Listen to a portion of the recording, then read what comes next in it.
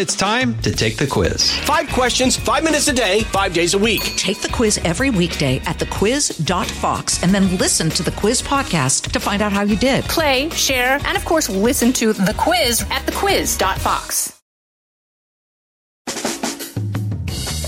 Live from everywhere USA, it's Fox Across America with Jimmy Fallon. There it is. Here we go. Coming to you live from the greatest country in the world. Broadcasting from the tippy top of the world-famous Fox News headquarters in New York City. Big Wednesday episode of Fox Across America with Jimmy Fallon, a man who is not celebrating the attacks against Israel from Hamas. No, the leaders of Black Lives Matter are, in a despicable act, BLM Chicago, signaling their allegiance, and support with the people in Hamas who attacked Israel. I mean, it's people with a dirty mind that think like that. It's just straight up human trash. We're going to discuss it. It's a race to the bottom today, all over social media, all over our politics. 888-788-9910 if you want a piece of the action. You know the rules. I say it every day. I'm a talk show host. I'm not an activist. I'm just trying to level with you, give me my take. You can agree. You can disagree. I don't care where you come from. I don't care what color you are. I don't care how smart you are. I don't care how dumb you are. I say it all the time. Be a Republican. Be a Democrat. Just don't be a... Happy Wednesday, everybody. Inching closer to the taping of my big stand-up special at the Paramount in Huntington, Friday night, October the 13th. Like, it's getting real. It is going down against a backdrop that probably... is laying a pretty good groundwork for comedy in that, the world's literally on fire. A lot of people need an outlet to unplug from all of this hard news. So we are hoping to be that emotional port in the storm this Friday for anybody who needs one. Can you dig it? Can you dig it? Can you dig it? Well, I'll tell you what we can dig, okay, as we get underway today. We cannot dig. The dude does not abide, as they said in The Big Lebowski, what's going on in BLM and left-wing academia as a whole. And to his credit, let's at least give Jake Tapper, who's over at CNN. CNN is the worst. But at least he acknowledged it. There is a disturbing and disgusting and despicable level of anti-Semitism coming from left-wing groups. Okay, NYU, the president of their student bar association, was just denied a more lucrative promotion because this person, I say this person because their pronouns are, the person established that their pronouns are they, and whatever that means, whatever they identify as, fine. Okay, but this person, whoever they are, whatever their origin, gender was, it's irrelevant to the story, but this person tweeted that they will not condemn the attacks. In fact, they want to signal their allegiance to Palestine. And the violence is entirely Israel's fault. Okay, well, lo and behold, this person was up for a bigger promotion, and because of the backlash against this post, was denied that promotion. But the fact remains, student groups at places like Harvard and Northwestern and big colleges around the country are out there saying that Hamas was right and that Israel was wrong. That is a fact check false. Hamas attacked civilians. Okay, Israel, before they're going to wage an attack inside Gaza, sends an update to let people know what to do so they aren't harmed. Okay, did Hamas do that when they parachuted into a rave and just killed and raped everybody in sight? The answer would be no. No, they're barbarians. They're animals. They have no regard for human life. They were beheading babies. Okay, so understand the people that are saying, I'm with Hamas on this. This is not a two-side situation. Okay, and to her credit, even Karine Jean-Pierre, who, I got to be honest with you, if you watch this show day in and day out, I've met Karine Jean-Pierre at the Correspondents' Dinner. She's sweet as pie. Okay, she really is. Socially sweet as pie. But as opposed to the job she's doing in the White House, I mean... She is so bad at her job. She's terrible. Okay? But understand, to her credit, she at least called out a lot of what's coming from her party. Okay? Did she call it out by name? Of course not. But she at least was forceful in condemning the fact that there are no two sides here. So let's start with her. It's clip 23. I've seen some of those statements this weekend, and we're going to continue to be very clear. We believe they're wrong. We believe they're repugnant, and we believe they're disgraceful. Our condemnation belongs squarely with terrorists who have brutally murdered, raped, kidnapped hundreds of Israelis. There can be no equivocation about that. All right, so to her credit, okay, she's condemning it. You gotta do better than that. And I say that why? Because specific members of her party, like Rashida Tlaib, it's just an out-and-out dirtbag. Okay, Rashida Tlaib, who was flying a Palestinian flag outside of her office in solidarity with the attacks against Israel, was asked to clear up that perception by our own Hillary Vaughn, who chased her down at the Capitol and wanted to get a comment on whether or not she actually condemned the attacks against women and children, and specifically the horrific acts committed against children. Here she is refusing to give any answer whatsoever. Clip 25. Terrorists have cut off babies' heads and burned children alive. Do you support Israel's rights to defend themselves against this brutality? We're just going to go through here. You can't comment about Hamas terrorists chopping off babies' heads. Do you condone what Hamas has done, chopping off babies' heads, burning children alive, raping women in the street?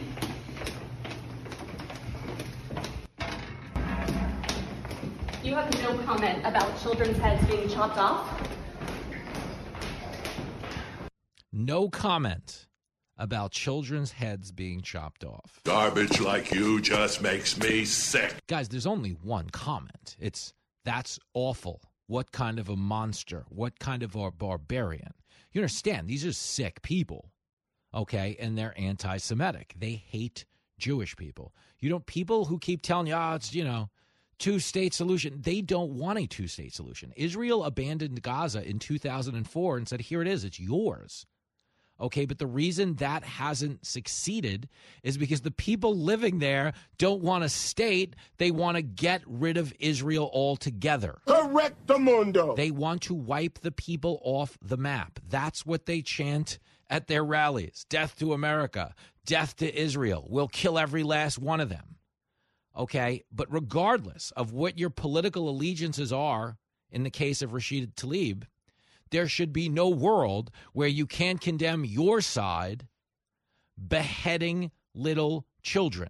I think he's got a point. Okay, yeah, and the point is she's human trash. Okay, if babies are being beheaded, nobody's side, that's not okay. And even for the people pushing back, they're like, hold on. Now, I've heard some contradictory reports about the beheadings. Okay, either way, they're killing babies. Is there any world where you should be on the side that's attacking innocent babies while they sleep? The answer would be no. But this is what we're dealing with. And here is Jake Tapper to his credit. Okay, I'm not a Jake Tapper fan, but I'll give him credit.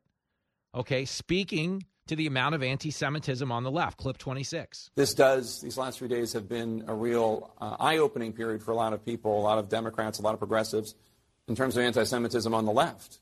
A lot of people who seem more shocked at dehumanizing language used by world leaders to describe Hamas than what Hamas actually perpetrated on Saturday.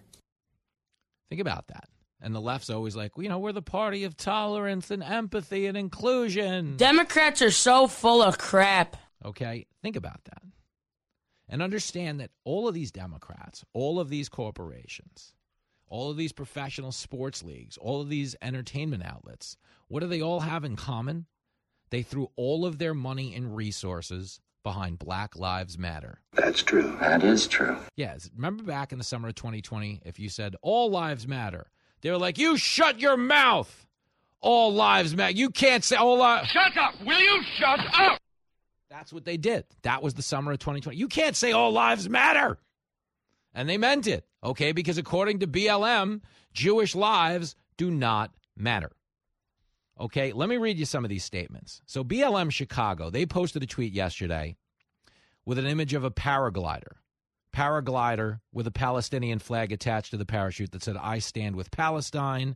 Beneath that, it said, that is all, that is it. BLM tweet saying, hey, we stand with Palestine, meaning, the paragliders who paraglided into the rave and attacked women, children, raped people, beheaded them, killed them, took them hostage. BLM says they support that. Okay, every single corporation that donated to BLM, this is a big moment. There should be some kind of, hey, we didn't do that. But again, everyone in the summer of 2020 told you BLM was full of it, and it was just a grift, and they were just out there getting paid off of anybody they could shake down. Money, money, money, money, money, money, money. And we know that. Why? Because to this day, they still haven't turned over their finances. No, instead, they've had 3 different chairmen quit, and when they were asked to show the books to the IRS, they said, that's racist. I feel triggered. You can't hand me a 1023 form. Why? Because it was a grift. All BLM did is they didn't invest in communities. They didn't help black people out. They bought mansions. That's what BLM stands for. Buy large mansions. Okay, but this idea that they care about anything other than fundraising off fake oppression, completely out the window. Because in addition to the paraglider tweet, BLM Grassroots put out a statement declaring their own support for the Palestinians, saying, we must stand unwaveringly on the side of the oppressed. The Post proclaims that because the Palestinians have been subject to decades of apartheid and unimaginable violence, their resistance must not be condemned, but understood as a desperate act of self-defense. Guys, just so you know, Israel wasn't attacking Hamas, not attacking them, not attacking their women, not attacking their children. So was Hamas defending itself against anything at all? The answer would be no. No. Okay, but let's give you the rest of the statement. Okay. BLM Grassroots cited clear parallels between the black people oppressed in America and the Palestinians oppressed by Israel. Guys, black people aren't oppressed in America. We just stop it. Okay, you could tell me there's 5 racist guys in a shed somewhere using language you should never use. But if you think the level of racism towards Israel is paralleled with anything in this world, okay, the people are out there calling for the elimination of every single Israeli on the planet. Okay, that's what they're lobbying for. That's what people like Rashida Tlaib are supporting, those groups. Okay, we're not vowing to wipe black people or any people off the face of the earth in this country because we're the most tolerant and inclusive society on the planet. Okay, black people are running our country. Okay, we've had a black president twice. Okay, we have dozens and dozens and actually hundreds around the country of black people in statewide offices, in national offices, local offices, elected to run our governments. Do oppressive nations put the people they're oppressing in charge? The answer would be no. Like, to give you an example, the UN Civil Rights Commission, and the UN as a joke, did declare what China was doing in the Uyghur Muslim population in their country, the equivalent of a human genocide. Okay, in the Uyghur province where they are actually oppressed and put in forced labor camps and starved and re-educated by the Chinese government, do any of them get elected to run that same government? The answer would be no. Of course not. Okay, so this whole charade that anyone is oppressed, that anyone has rights in this country that another person doesn't have, completely absurd. He knows what he's talking about. But this is the grift, okay? Act like they're oppressed because woke white people will fill up the collection plate. Pay up, suckers. Okay, their statement continues. Black Lives Matter Grassroots stands in solidarity with our Palestinian family who are currently resisting 57 years of settler colonialism and apartheid. Once you start hearing the word salad come out, colonialism, apartheid. Statement continued, we too understand what it means to be surveilled, dehumanized, property seized, families separated, our people criminalized and slaughtered with impunity, locked up in droves. When we resist, they call us terrorists. We too dream of a world where our people may live freely on decolonized land. May the borders, checkpoints, prisons, police, and watch lists that terrorize our communities crumble, and may the world we build from their ashes honor those who've fallen in struggle. That's what they're going for. Burn it all down. Burn it all down. Donate to us. We stand for burning the whole thing down. Okay, believe me, if you were oppressed in this country, BLM, the government wouldn't allow you to be fundraising to overthrow it. That's true. That is true. Seriously, is there in an oppressive country, do you think the oppressed people get to start a $100 million fundraising racket that's devoted to destroying the nuclear family and tearing down government institutions? There's no world where that goes on. You don't even suggest that publicly without getting thrown in a gulag. Okay, we're living in a world of pretend oppression. But what's so sick and psychotic about it is the people claiming to be oppressed are simultaneously supporting the people doing actual oppressing in other countries. And I'm out here in the real world, and I know what's right or wrong or bullshit. Call and speak to Jimmy now. I'm trying to use the phone. 888-788-9910. You're listening to Fox Across America with Jimmy Fallon. Pull up a chair and join me, Rachel Campos Duffy, and me, former U.S. Congressman Sean Duffy, as we share our perspective on the discussions happening at kitchen tables across America. Download from the kitchen table, the Duffys at foxnewspodcasts.com or wherever you download podcasts.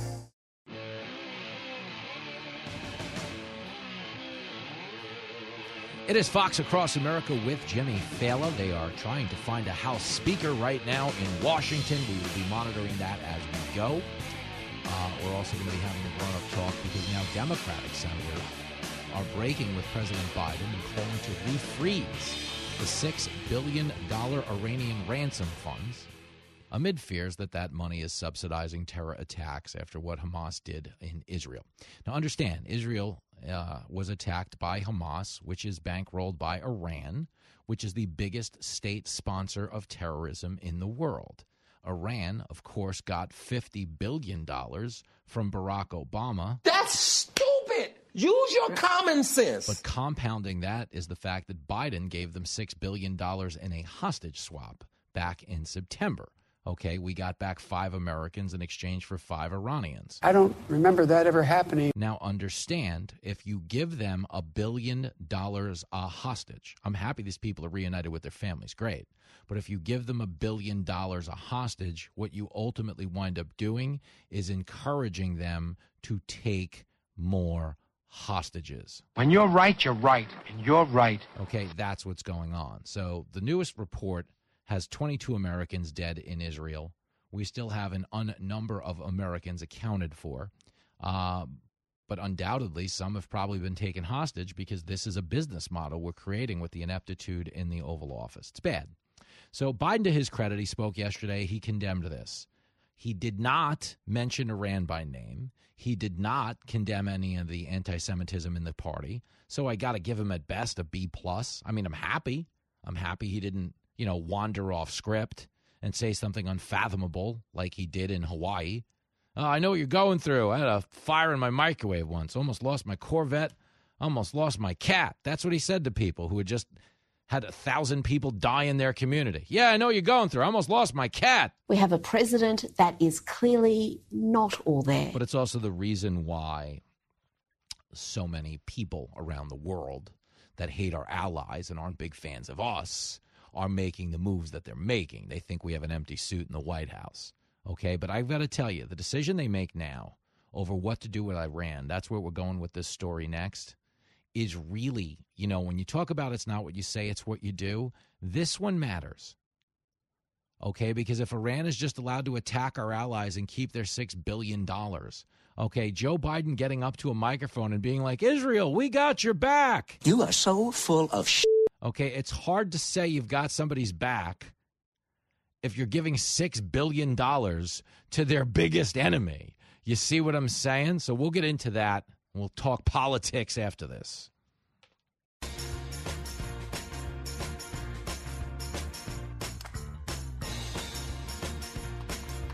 There it is, Fox Across America with Jimmy Fallon. Reachable to you, the listener, at 888-788-9910. We are monitoring the House Speaker race.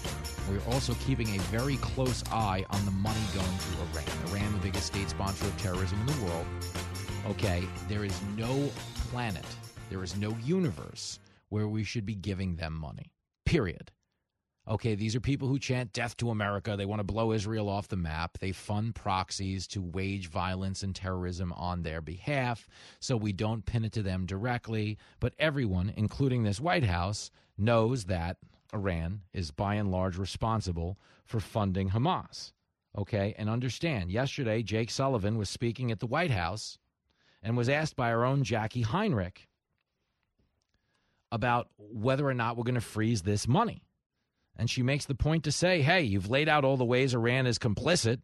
What's up with the money? Here it is, clip 10.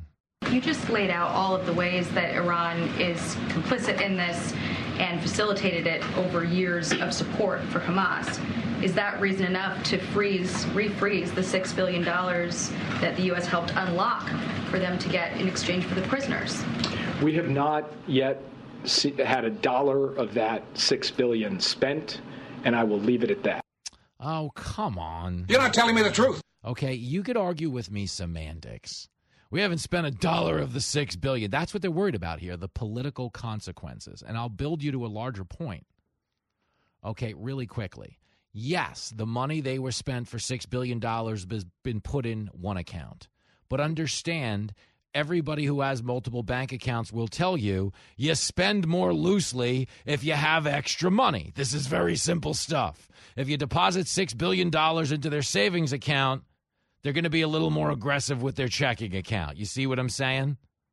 But understand, why are they so concerned with whether or not they've spent that specific money? Why are they so concerned with whether or not they should freeze this money? It's because if they admit to freezing the money, if they consent to freeze the money, we're freezing the money, Iran can't have this money because they're sponsoring terrorism. Okay, if they consent to doing that, then they have to admit they were wrong to send it in the first place. Oh, wow! That's all this is. That's all this is. They're going to debate you to the death. Well, the money technically in the $6 billion wasn't spent on finance because they paid them in cash. We put it in the bank. Some of it was Bitcoin. Other of it was laundered through the opium trade. But they didn't actually spend that direct money. That's what they're doing right now. Okay, and they're debating everything but the reality, which is, should we be funding the biggest state sponsor of terrorism in the world? And everybody knows the answer is no. No, we shouldn't. There is no world where we should. But if they freeze this money, then the White House is admitting they never should have got it to begin with. They made it a mistake that cost lives, a mistake that signaled appeasement to a terrorist regime. When you show them weakness, okay, give them an inch, they take a village, okay? They take out a rave. They take out civilian apartment buildings. These are monsters. These are animals. Okay, Biden was dumb to do it. And to be clear, Obama was dumber. Don't be thick, all right? No, I mean, Obama gave the biggest state sponsor of terrorism $50 billion in cash assets, and the media cheered it on as a signature foreign policy achievement, you understand. The media is a bunch of losers. Let me explain to people, okay, if you're new to politics and you're just listening to the show because you're like, well, this guy sounds nuts. Maybe we'll stick with it for a few minutes, honey. This can't be the regular host. There's probably a hostage situation playing out. We should figure out how this is going to end. Let's stay tuned here. Fox Across America. There's no way this is the real guy. But it's the real guy. It's me. I'm just a regular guy, okay? People on the left think it's good for them because the media is overwhelmingly liberal. But it's actually bad for them because if you're a liberal or a Republican or you're an independent, you're anything in between, okay, how this country goes greatly determines how you go, meaning no matter who's in charge, if the country's screwed, we're all screwed, okay? When you have a media that fangirls for bad ideas, they inch us closer to that day when we're all screwed, okay? The Iranian nuclear deal was the stupidest foreign policy achievement I've ever seen in my adult life. I don't see you doing any better in the booty department. But think about this. They gave $50 billion to Iran in exchange for Iran's word that they wouldn't enrich uranium anymore. Are you stupid or something? I mean, you'd have to be to think that was a good deal. Why? Because Iran continued, stunner, to enrich uranium. Whoa, wait. So the people who chant death to America didn't keep their word to America? Wait a minute. Time was somebody who vowed to blow you off the face of the earth would always shoot straight with you. What the heck's going on in the world? But that's what we did. And the media cheered for it like it was a good thing. Oh, look at Iran. They came to the table because of Obama. That's what went on. Okay, but that's not what went on.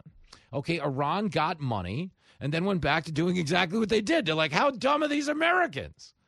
We keep sponsoring terrorists to blow up Israel. We keep saying we're going to blow up America next. And they're giving us money. Okay, and that's what happened. The media was like, this is great. And Iran was like, Well, we're moving on up to the getting rich, girlfriend. Getting rich. Take off the apron, honey. We're going out tonight. Well, you're not going out tonight. Women can't be seen in public. But we're going out tonight, honey. So you keep the apron on. Make yourself something nice. We just got $50 billion from those dumb Americans. Okay, and now Biden giving them an additional $6 billion. It was dumb, okay? It puts a price tag on the head of every American over there. Take you hostage, you'll get $1 billion ahead. That's what Biden set the rate at. So there's no question they're taking Americans hostage right now. They already killed 22 of them, sadly. But here is more Jake Sullivan, because Jackie Heinrich says, hey, is there enough reason right now to refreeze the $6 billion? And all Sullivan says is, hey, they didn't spend any of the money.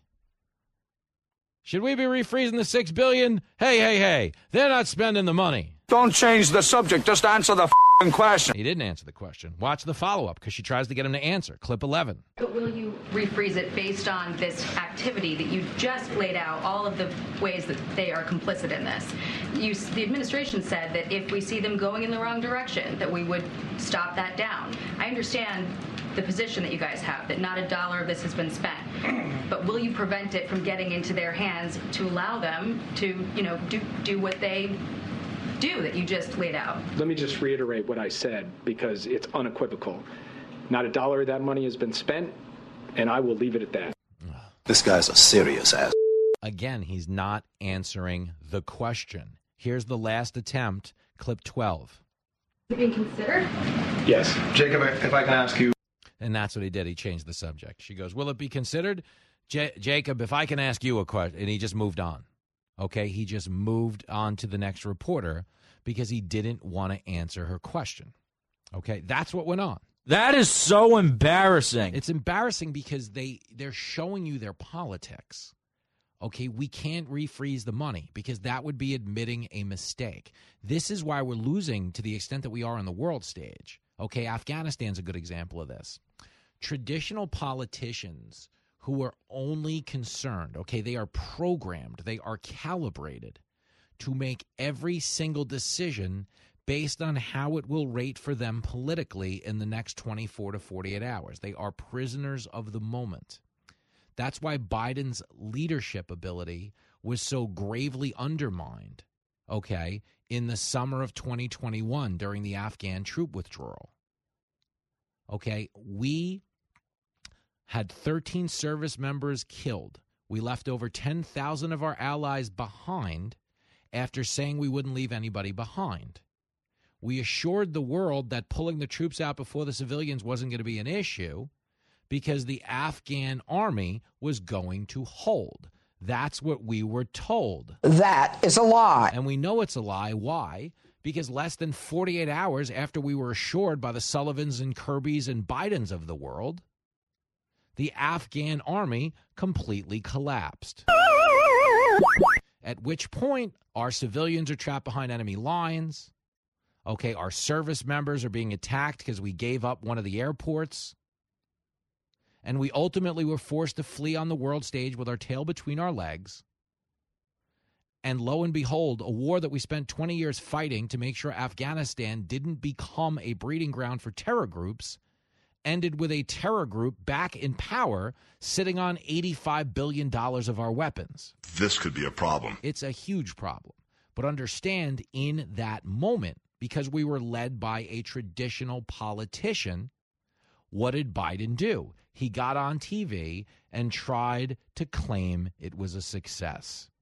I mean, dude, when you think about that and how much it undermined his credibility, not only with the American people, but on the world stage, because on the world stage, they knew it wasn't a success. They saw people clinging to the wheels of cargo jets. They saw people throwing their babies over barbed wire fences, knowing anyone who caught them could give the baby a better life than it was about to have under Taliban rule in Afghanistan. That's how dire the conditions were. Yet Biden tried to claim it was a success because he was concerned about the political cost to him.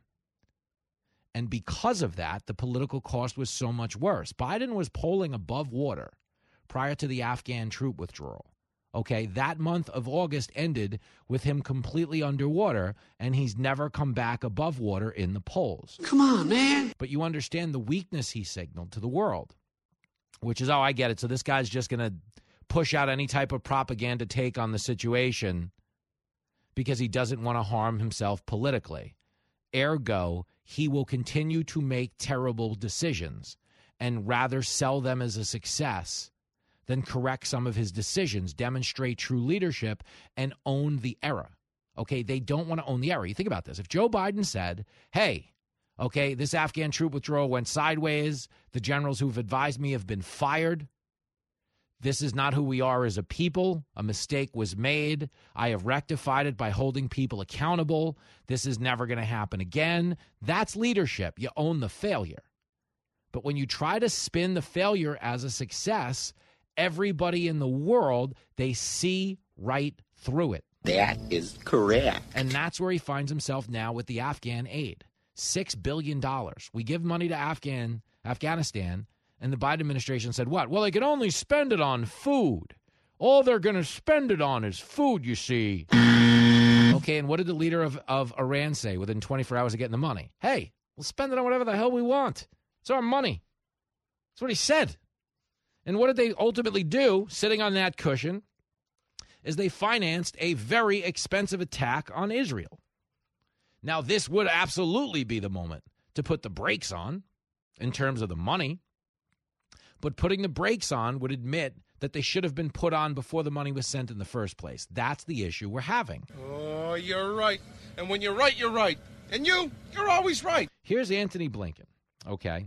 You heard Jake Sullivan, okay, say what? Nah, they haven't spent $1 of that money on terrorism. They're not going to spend the money on terrorism. Okay, that's Sullivan.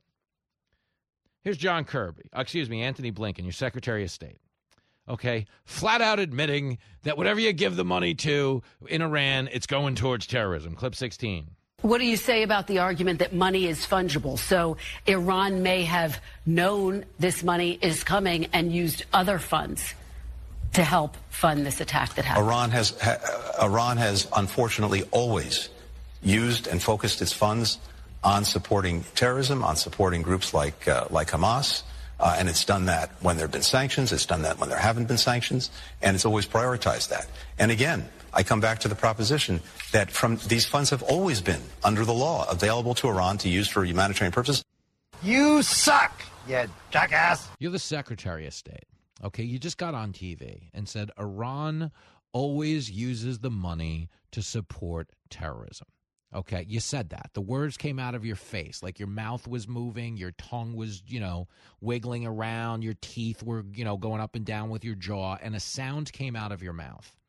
And the sound formed the words, Iran has always spent all their money on terrorism.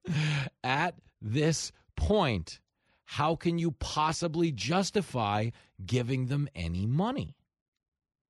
I mean, really think about that. Iran has always been spending money on terrorism, but we sent it anyway. What you just said is one of the most insanely idiotic things I have ever heard. Think about that.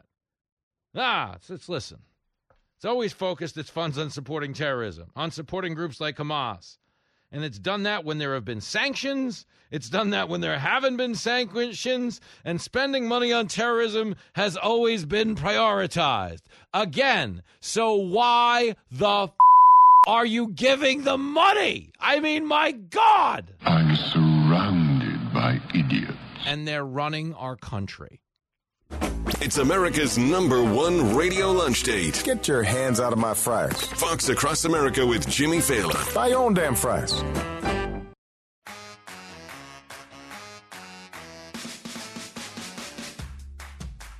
It is Fox Across America with Jimmy Fallon, reachable to you, the listener, at 888-788-9910. Influential Democratic senators, John Tester of Montana, Joe Manchin of West Virginia, breaking with the White House and calling on them to freeze any additional aid to Iran. Why? Because aid to Iran is stupid. Bingo. Okay. Especially when you consider Iran is funneling that money to Hamas. especially when you consider Hamas has the full support of the Ivy League, Harvard, Yale. These people are throwing their weight behind Hamas. Okay, I was just reading the joint statement by the Harvard Palestine Solidarity Groups. So you've got over 24 groups at Harvard.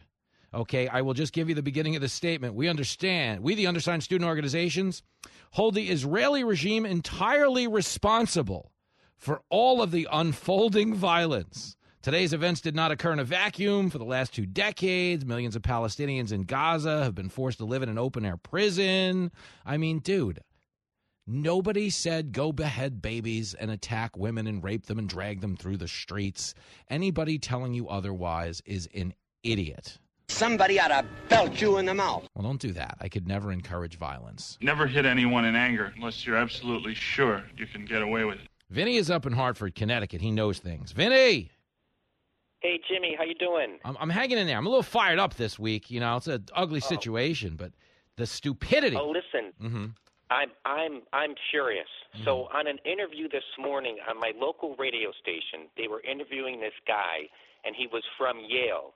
And they were interviewing him about the war in Israel, and he blamed Netanyahu. Oh, now, that's one thing, but in the same sentence, he brought up MAGA and Trump. Oh, and listen to this. Then the guy was asked how much the Biden administration is to blame for Ukraine and Israel, and he blamed it on the Republicans in the House of Representatives. I'm not lying. That's what this guy said this morning. Can you believe it? No, I'm not like shocked by it because this is the thing. It's a thing now where we blame everybody except the guy who did it. You know who you blame for Hamas attacks? Hamas, because they did it. It's like when there's a mass shooter, they go off and they try to blame Congress or they try to sue the NRA. But none of those people committed the crime. And it's like on a basic level, Vinny, the reason this jumps out at you and shocks your sensibilities is because you realize how stupid it is to blame anybody but the guy who did it. My goodness. It's terrible, Jimmy. Vinny, there's never been a dumber time to be alive. We're going to have a course correction because the world can't go on with this level of stupid. So hang in there. I hope you can laugh about it in the meantime because it's the only way I'm getting by right now. We're back after this. Great call, Vinny. Live from everywhere USA, it's Fox Across America with Jimmy Fallon. There it is, and here we go. Big hour coming up on Fox Across America with your radio buddy, Jimmy Fallon. A battle underway in the House of Representatives to figure out who will be the next Speaker of the House. We've got Steve Scalise getting plenty of support. We've got Jim Jordan getting support. Some people want Trump to show up and throw his hat in the ring. You're about to hear the greatest speech you've ever heard. I don't know. It's his modesty, I think, that draws people in. But one way or the other, we expect to conclude today's broadcast with a good handle on who the next speaker might be. Sean Duffy's going to be stopping by, former member of Congress. He's been a part of several of these nominating processes. He is now the host of The Bottom Line on the Fox Business Network.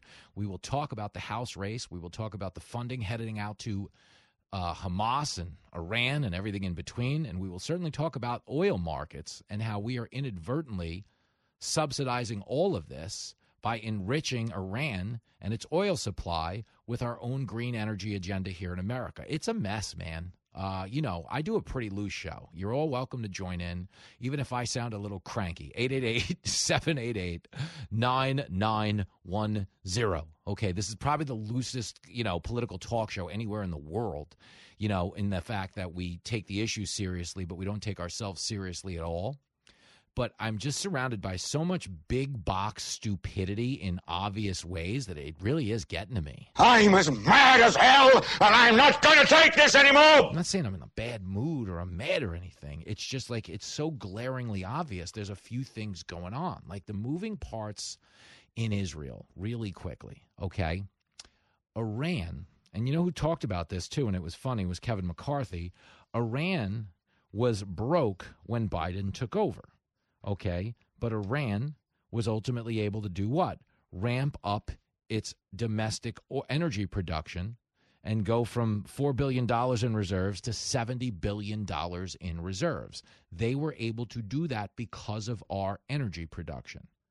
Okay, if we were flooding the zone with American oil, okay, the market would be gravitating towards our stuff, at which point Iran would be weaker. But because we said, well, the weather might be bad in 100 years, climate change, we declared war on our own domestic energy production.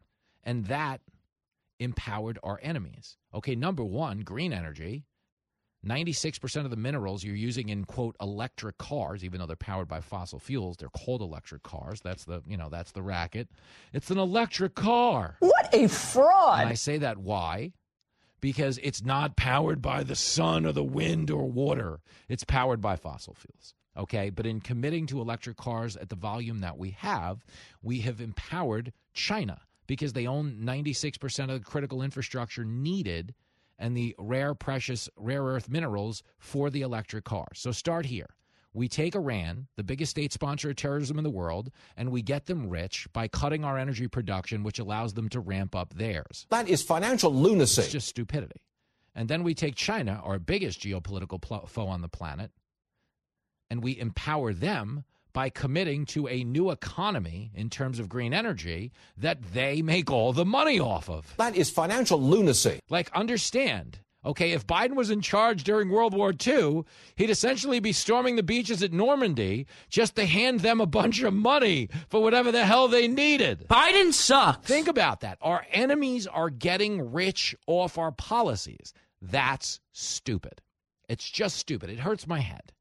Okay, the southern border. Okay, right now at the southern border, we've had 7 million people cross the border that we know of. We have 1.7 million gotaways that we know of, which means all told, okay, could be as many as 10, 11 million people that have crossed the border since Biden got into the country. Okay, what a lot of them have in common is tens of thousands of them are from countries on the terror watch list. That can't be good. Okay, Paul Morrell said on the show earlier in the week, said as a guy who headed the NYPD's counterterrorism task force after 9/11, if they spotted a guy at the southern border who wasn't from a landlocked nation to the United States, they were like, what the hell is he doing here?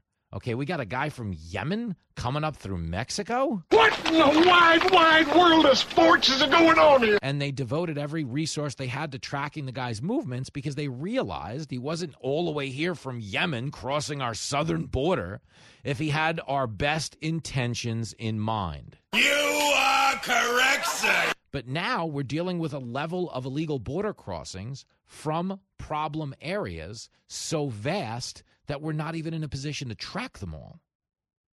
Okay, so understand the level of stupidity. Again, it hurts my head. As Dana Perino said, she said it well during the last presidential debate. She said the further we get from 9/11, the closer we get to 9/10, meaning taking our eyes off the ball. Okay, and that's exactly to some extent what happened in Israel. There was an intelligence failure where a massive military undertaking against the Israeli people somehow managed to evade intel communities. Okay, we didn't have it as Americans. Israel apparently didn't have it. We've read the conflicting reports that Egypt shared it with Israel, but it didn't make its way through. You can attribute it to whatever you want, but the fact is, in a world where we're supposed to never forget, we are letting millions of people cross the southern border under Joe Biden. You have no idea how to defend a nation. But that's stupid. That surrounds us and plagues everything we do. It makes it really hard to deal with. Here's McCarthy talking about appeasement towards Iran. This is clip 18. I see an overwhelming intelligence failure, but understand what transpired from one administration to the next. From the very first day of the Biden administration, they moved towards appeasement. Iran, economically, their regime was in trouble. $4 billion in reserves, $70 billion today. 400,000 barrels being produced to 3 million today. Look at the price of oil as well, as this Biden administration attacks our own ability to produce. But watch what else happened. The shift to now start paying ransom for Americans, so more were captured. Biden is such a disaster. Okay, we appease them economically. They get rich. We pay them for our hostages. They get richer. And what is Hamas now saying? They want a hostage swap similar to Iran, but in addition to the money, They want us to release every single Palestinian being held in America. Okay, that's what we're dealing with now. We're dealing with terrorists who are in a position to blackmail us based on a market that we established ourselves. We have people in Washington that don't know what they're doing. Now, some of those people in Washington, we can report, as of a minute ago, have sent Steve Scalise to the floor for a confirmation vote in the House of Representatives. Representative Scalise winning the GOP conference vote with 113 votes. Jim Jordan getting 99 votes. So Scalise will go to the floor now and attempt to be confirmed as the next Republican Speaker of the House. That's where we're at. McCarthy has bowed out entirely. Okay, Jordan did not win the round. Probably a win in the sense that they'll be able to keep him on oversight. But I can tell you, Scalise has been on this show quite a bit. He's a great guy. We need a pit bull in there. Okay, I openly loved the idea of Jordan winning this thing, if only because I knew the guy off the air and I knew he meant it. It's one of the things that are a problem in our politics, but never a problem on our show. Okay, there's a lot of politicians you hear on the show once.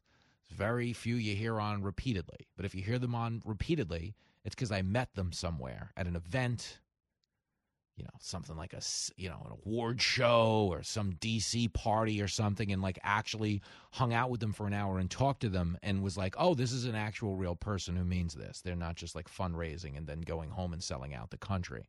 Jordan is a guy, for whatever you think of him, who actually genuinely cares about the direction of the country. He's from the 4th Congressional District of Ohio. There are good people out there, real good people. And the truth is, I love the idea of putting someone that I could ascertain, I could vouch for as caring in that position. That being said, Scalise is certainly a guy who would fall under that umbrella as well.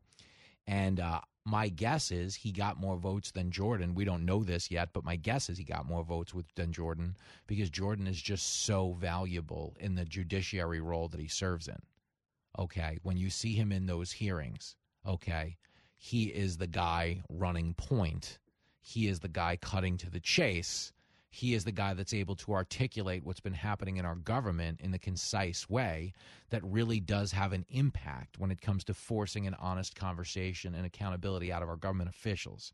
So I like the idea of Jordan being speaker, but apparently people in Washington like the Scalise idea more than me, liking the Jordan idea, and lo and behold, we now have Scalise going to the floor for a confirmation vote. Now, hopefully this isn't a McCarthy situation that ends with 15 confirmation votes and him getting ready to punch Matt Gaetz in the face on the House floor. Here was Gaetz being asked about who the next speaker could be. Clip 3. I'm very confident that both of these men would represent an upgrade over Speaker McCarthy, so I'm not concerned that things that really imperiled his speakership would be baggage carried by either a Speaker Jordan or a Speaker Scalise. Okay, so here's the thing. Gaetz does hate Scalise. Hates him. It's personal. Scalise hates him back. Okay? There are issues in terms of them looking into Gaetz for ethics violations and things he's been accused of in the past. It's important to note that whenever you hear Democrats trafficking in this story about Gaetz and underage girls, the guy who broke that story is sitting in prison now for bribery.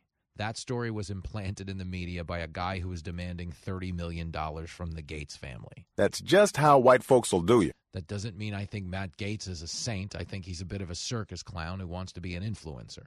Okay, I've always enjoyed talking to him on the radio, and he knows that because he is very candid when it comes to his political opinions. People do see him as a bit of a stuntman, as a bit of a carnival barker, and he does have a lot of that in him. Okay, but he's not lying when he comes on this show and says the people in Washington say all the right things in front of the camera, and then they go home and do all the wrong ones. Okay, every one of those big tech hearings where, the head of Twitter came in like Jack Dorsey at the time, or Elon Musk, or, probably Mark Zuckerberg at Facebook. He says you'll hear Congress asking them tough questions on TV, but when it's over, they all go out to dinner with the lobbyists who have total control over Washington. So we need somebody to fight through that status quo. If Scalise is, in fact, the nominee, then Godspeed to him, because it's not sustainable the way it's currently going in Washington. There is so much stupid. Okay, it really does hurt my fat face. Okay, but the Republicans are in the majority in the House, which means they do have the power of the purse, which means we could ultimately see some type of financial restraint, some type of government accountability, if you will, excuse me. Jimmy's, hey, I'm so excited about this, I'm hiccuping. But you understand, okay, what the Republicans need to know is we're now operating in a different time in our politics where people do want action.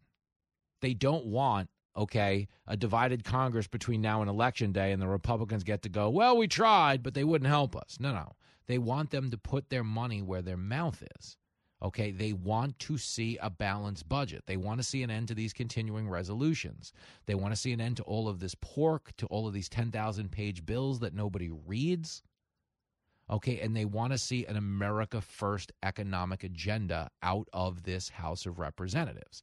So if Scalise can do those things, he's going to be great, and the Republicans are going to be positioned well going into the 2024 election. But if we do nothing between now and having this majority on Election Day, but talk about all the things we would have, could have, should have done, people aren't going to stand for it. Okay, and I'm telling you this right now. I think Democratic Party is awful. I really think they've set this country back a decade or more when it comes to race relations. They probably set us back 50 years with all of their fake claims that we're racist and bigoted and everything else, as they simultaneously support the people who want to erase Israel from the map. Isn't that funny? The Democrats call anyone who disagrees with them a Nazi, but the people who actually want to eliminate Israel, they're like, these guys aren't so bad. You got to hear their side of the story. It's bananas. Okay, but even so, you don't owe the Republican Party your loyalty. You don't owe individual politicians your loyalty. We are the employers, okay? We send people to Washington. They are our employees. If they're doing the job we want, fabulous, give them more time. But if the Scalise House of Representatives doesn't do the gig, get him out of here. Get him out. The critics have spoken. Well, that was different. Yep, lousy, but different. You're listening to Fox Across America with Jimmy Fallon.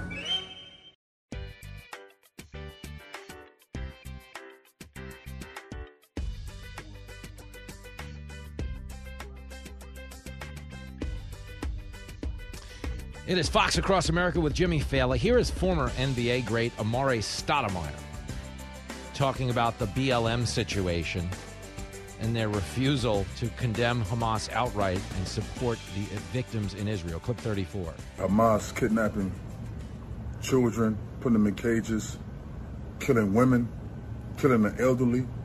That's some coward. That's cowardly. And for all y'all Black Lives Matter who ain't saying nothing, well, let me figure out exactly what happened before I say anything. You. Figure out what? It ain't never been cool to kidnap kids and put them in cages. It ain't never been cool to kill women and elderly. Never been. No matter where you from, what you represent, what tribe you for, it don't matter. There ain't never been no cool. There ain't never been none that nobody supported. And then you go and hide and put the kids in front of you as a barricade. That's some coward. Okay, and now he's talking about when he says kids as a barricade, that's what Hamas is doing. They're using children as human shields. Okay, they put all of their military installations in densely populated urban areas because they want high levels of civilian casualties so they can go, see, look what Israel's doing. Here's more Stoudemire, clip 35. All you politicians who always have something to say on the contrary, I see you. You. All you Black Lives Matter people who always had something to say and always supported everything else and you quiet now, you too. Only place in the world where I can go and study Torah and eat kosher food. Only place in the world. Some coward dog, and all y'all supported, you. On my mama, we don't respect none of y'all for that. He's not wrong, man. You've got to get mad. Listen, I don't want you to get mad. I just want you to realize what garbage you're surrounded by right now. Okay, BLM was a scam. Okay, they raised a lot of money off gullible white people, big corporations, who threw their weight behind an organization who just pocketed the money. That's all it was. It was America's racist. Please give us money. And they gave him money, all right, hundreds of millions of dollars. And did they reinvest any of it in the community? The answer would be no. Nope. Bought some nice houses, some new swag for the family. Some of them put relatives on the payroll. But when there's actually like a terrorist attack, they're like, nah, we're with Hamas. Come on. We're oppressed just like them. No, you're not.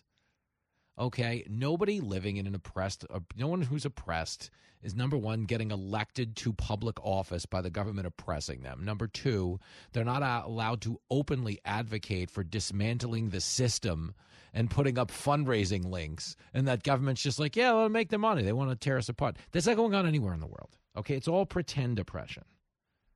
This is the dumbest time there's ever been to be alive. Period. There's never been a dumber time than right now. Okay, in another world, I would not be qualified to host a talk show as big as this one. But I can do it because everyone else is dumber than me. So by a default, I'm a little sharper. But you look out at what's going on, man, and you're like, wow, I grew up really thinking that the people in Washington were like geniuses that were on top of everything. Wrong. Not even a little. It's bad. Sean Duffy, he was working alongside of most of them. He'll stop by and share his insights next.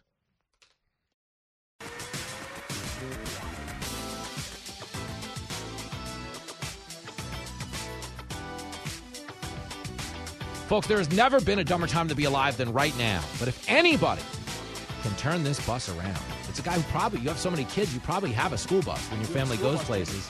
Superstar, host of The Bottom Line, former GOP congressman, Sean Duffy, cable news super hunk, back in the building. Hey, girl. Oh, in the studio with Jimmy Fallon, and it is exciting. Like I've been looking forward to this for days. I'm like, I got to join Jimmy in the new studio, hang out with him, hot hair, and a great show.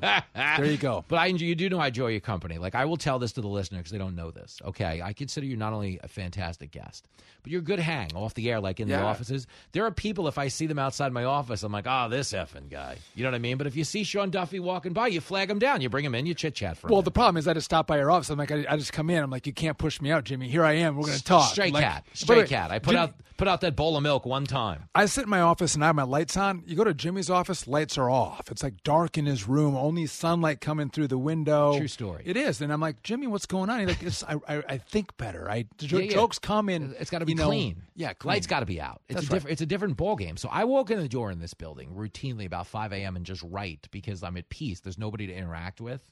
And writing, Sean Duffy, is, as you know, it's a conversation in your head that just starts happening. Like you're working on an idea or a joke or whatever, and this conversation's taking place in your head. Everybody who talks to you or texts you or messages you interrupts the conversation. It's a distraction. No, it's a true story. So, that's how I prepare for a stand-up special, is I just get the hell out of my house and just get in here and work on stuff. So that's what goes on. When you saw me yesterday, though, even though the production process was over, it was the end of the day, still keep the lights off.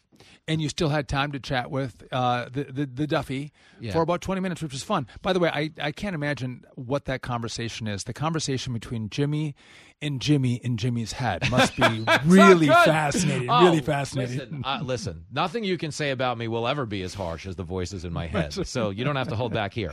Jimmy Sean hears Duffy. Voices. This is the takeaway from this interview. Lots of them. Listen, you have insights. You served in Congress. Scalise is going to get put to the floor as the nominee, but you said it's more complex than just here we go. Well, it is. So the vote in the conference is all the Republicans get together and they elect who they want to be the speaker. And by one vote, Steve Scalise got the votes. So he's the winner in the conference. Now, when you go to the floor, everybody votes, not just Republicans, but Democrats as well. So Democrats are all going to vote for Hakeem Jeffries, their leader, which means you basically need every single Republican to say, you know what, in the conference with Republicans, I did vote for Jim Jordan. However, going to the floor, I'm going to vote for a guy, I'm going to vote for Steve Scalise.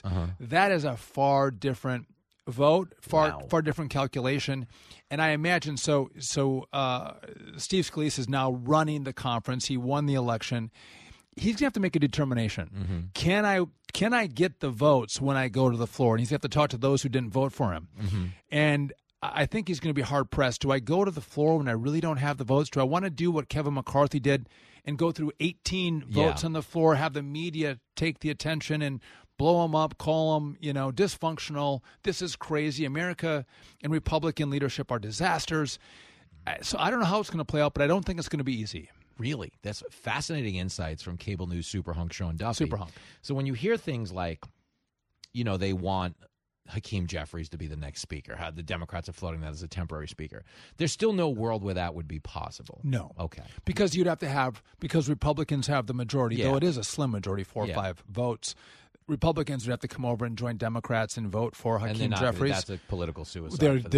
Unless they switch parties, which they're not going to do that. So no, that won't happen. So what we're basically saying is this is at this point probably reduced to how many rounds it'll take to confirm him, and if it takes too many, they might reconsider the nomination. So what's going to happen is Steve Scalise is going to go around to everyone in the conference to see if he can secure their vote. If he can't get all the votes necessary, 218 votes, Republicans, what you'll find is there could be a conversation between just different factions in the Republican Party of who is a compromise candidate. Yeah. If Steve Scalise can't get all the votes, who could? Yeah. And if it wasn't Jim Jordan, it's not Steve Scalise, you might go Byron Donalds from Florida. Maybe it's Byron Donalds. Maybe it's Patrick McHenry, who's North Carolina guy. He was the Speaker pro tem. There's a number of different people who could elevate to that position, but we don't know until we know whether Steve Scalise has can the votes, rally all the support. Well, here's the deal. I mean, if you're going to get the gig, okay, the whole gig comes down to being able to whip the votes. Something we talk about a lot is, we don't think a lot of Nancy Pelosi's politics. But has anyone ever ruled with a more iron fist within a party than Pelosi? Well, you see commies, they have that iron fist up there, right? And she ruled with an iron fist. And you go against Pelosi, and there would be retribution. Yes. You would have payback. Yes. Republicans don't really operate that way. If you run it, you saw a lot of the people who ran against Kevin McCarthy. They actually got really good positions. Yeah, they got rewarded for running against McCarthy, but in January last year. But is decency actually just a sign of weakness in Congress, given how fierce the divide is? Then, well, listen, it can be considered weakness, but you know what? This is the difference, Jimmy. So Democrats, I would argue, they're a bunch of commies. They're told what to do and they do it. Yep. There's not a lot of independent thinkers there. I get it. Right. But Republicans all think they have the best ideas, and their vision is the right vision, and they'll sit and argue, and they'll fight, and they'll go in different directions, and it creates some chaos, right? And we've seen that play out on occasion. But in the end, I think you get better ideas. When you have people who are willing to actually push against the grain and go, I think that's a dumb idea. I think we should do this. Yeah. It fosters debate and conversation, and it gets you to better policy and better decisions. Republicans are better at that.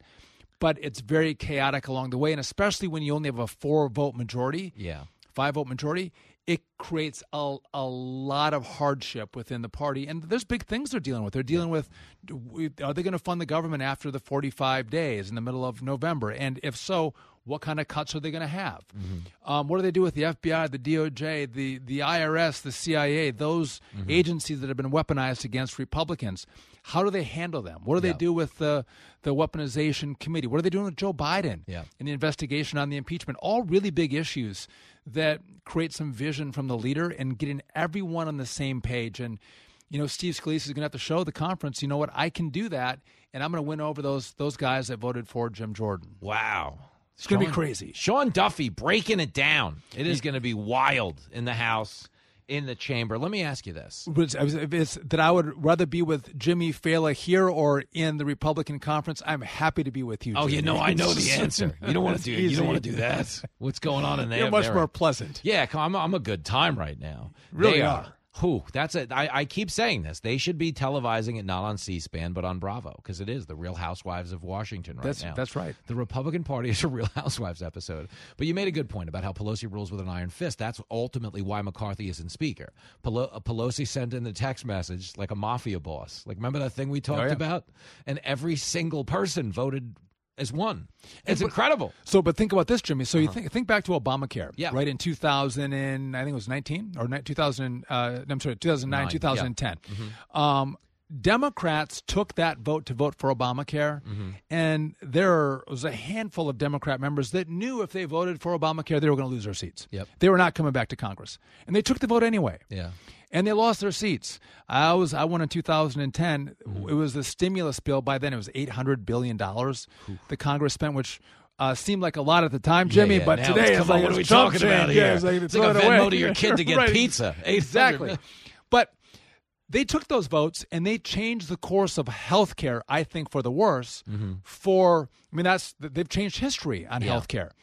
And they're willing to sacrifice for what they think is the greater good. And Republicans seem to always want to win seats. When are they taking votes that go, you know what, I could lose my seat, but this is the right thing to do to change the course and the trajectory of a country. And I give Democrats credit for that, and we've tried to repeal it as Republicans, have been unsuccessful. And again, I wish we had broader vision, longer vision, seen over the horizon on how our policies can get this country back on course, and that doesn't always happen in the Republican Party. No, ma'am. Sean Duffy is in studio. Something I wanted to throw at you. Throw it. Fastball. A lot of conversation around freezing. Knuckleball. I'll throw it all. Okay, I give versatility over here. I'm like a 6-pitch pitcher. You can do it all on the mound. Scuff the ball. Whatever it takes. It doesn't matter. Whatever it takes. Okay, Sean Duffy. These talk around freezing the money that went to Iran. This is my take, and I just want to run it by you. I think one of the reasons that they're not openly considering freezing the money to Iran is that would mean admitting and accepting that we shouldn't have given it to them in the first place. Do you think on some level they're concerned with the political liability of acknowledging we shouldn't be giving Iran money in the volume that we are? I think it's an interesting point, Jimmy, but I disagree with it. Okay, give it to me. And the reason is they're not refreezing the money not because they made a mistake. They're not refreezing the money because the money's gone. Yeah. They can't refreeze the money. It ain't there. They unfroze it. They sent it out, worse. and you can't refreeze it. Right? They can't. Yeah. And so not only did they unfreeze the $6 billion. Now, just be clear. That was Iran's money. We froze it so they couldn't access it. And when it's unfrozen, it goes back to the rightful owner, which is them. But we know that they use that cash for really bad things, as we've seen with the attack. I keep playing this Blinken clip where he goes, well, we know in the end Iran takes all its money and spends it on terrorism. Or nukes. So why are we giving the money? Right. But we also had Donald Trump, who had the maximum pressure campaign on Iran that really ratcheted down their oil production and ability to sell oil. Joe Biden, day one, reversed course and has allowed Iran to not only pump oil, but sell 3.2 million barrels a day, driving huge revenue into their federal coffers. And as you mentioned, Blinken said, they do bad stuff with it. So if you want to blame the chaos in the world, it belongs right at the feet of Joe Biden, whether it's what's happened in Ukraine and Russia and now in the Middle East. When you let bad people make big money off of oil because America doesn't pump oil anymore and supply and demand, the price has gone up, bad people are making a lot of money, not Americans, bad things happen. That's exactly what's going on. Our energy policy is a national security threat. In a roundabout way. Global warming is a national security threat, but not the way the liberals say it's a national security threat, because their policies are creating global chaos. It's not the and weather. Death. Yeah, it's not the weather. Like when Biden says climate change is a bigger threat than nuclear war, in a roundabout way, he's right, because our policies are going to get us all killed. The weather's got a lot of catching up to do. You know what, Jimmy, we could solve a lot of problems in your studio if these legislators, if Joe Biden would just listen, we got this thing figured out. He might. The problem is, someone needs to translate it to him. We probably talk too fast for him. We got to slow it down real slow. Yeah, no. Right now, Biden heard we got a new House Speaker. He's like, I can finally play my records again. No, that's not what we're talking about, Mr. President. It's a dumb time to be alive. But then even quicker. Okay, we'll throw this one at you because you're ready for a lightning round. Okay. You've got this reality that at the southern border, I know we're talking about this at great length on the bottom line. If you've got 1.7 million gotaways at the southern border, so many of them from terror hotbeds, so many members of the terror watch list, okay, not coming from landlocked countries, coming here from the other side of the world. Have they taken their eye off the ball?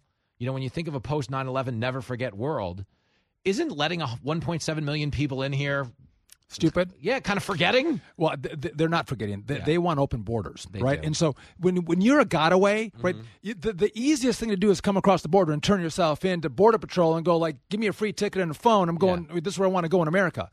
You're a gotaway because you didn't want to get apprehended. So either you're a drug dealer, you're a human trafficker, or you're a terrorist, Jimmy. And we're bringing people in from really bad places around the world. And if you look at what's happening with Hamas and Israel, we should take our attention to our southern border to go, you are letting potential terrorists come into this country. By the way, we've caught 151, I think, known terrorists this year alone. How many more have gotten in, and what kind of destruction and death does that cause in our country? We'll see. And not good, Sean Duffy. Final question. aside from the the one we owe, the obligatory "Why are you so awesome?" But everyone knows that one's coming. It's easy. Is it though? Because I'm friends with Jimmy Fallon. That's true. It's a hell of a name to drop if you're hanging out at like a dice game or a dog fight. No, that guy, I love that guy. If you're anywhere reputable, I know Fallon. You get in for free. I'd stay away from it though. If you're anywhere cut the line, cut the line, get in front. How do you think what we're witnessing right now affects the 2024 race? I think that Joe Biden ran as a guy who understands foreign policy, and you've now said what you can't. The globe is falling apart. Yeah, our economy is falling apart. Our borders falling apart. Crime has fallen apart within our country. Wages are down in real terms.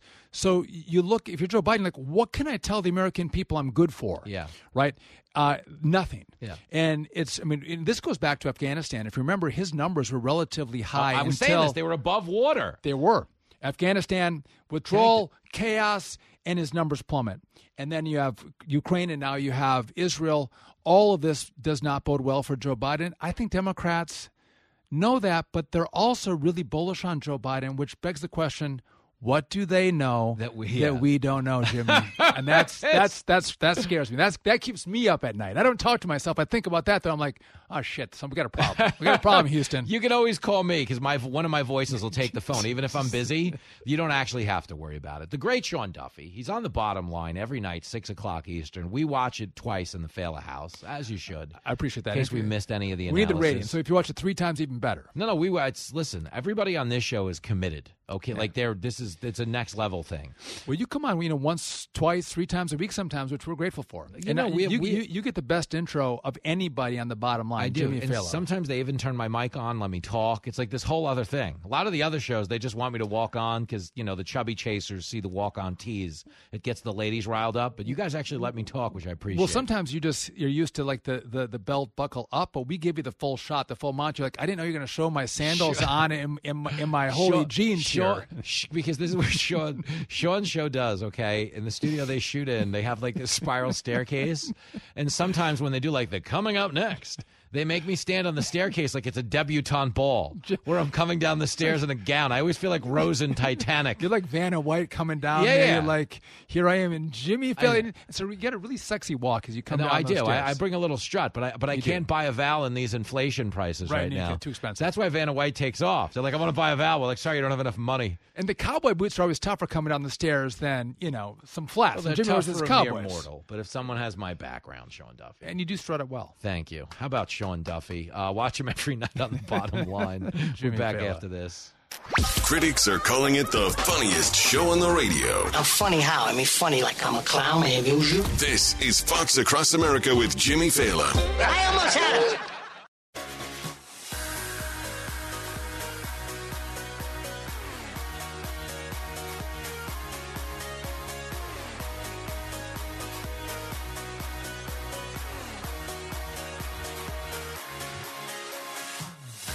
It is Fox Across America. Your radio buddy, Jimmy Fallon. It's went our separate ways with Sean Duffy. Like Journey. Separate ways. Although Sean Duffy, to his credit, always does show up with open arms. He's a Jimmy Fallon super fan and a great all-around guy. But we just got a tweet from Representative Thomas Massey from Kentucky in regards to the quest to confirm Steve Scalise as the next Speaker of the House. Here is Massey. Surprises are for little kids at birthday parties, not Congress. So I let Scalise know in person that he doesn't have my vote on the floor because he has not articulated a viable plan for avoiding an omnibus. So that is Massey saying he is a no-go on Scalise, meaning Scalise and his margin to confirmation just got a little bit smaller. So we are a long way from home on this deal. We will continue to follow it on the floor in the next album. But the Republicans thought they had a party on their hands. But apparently Massey just walked in and took away the birthday cake.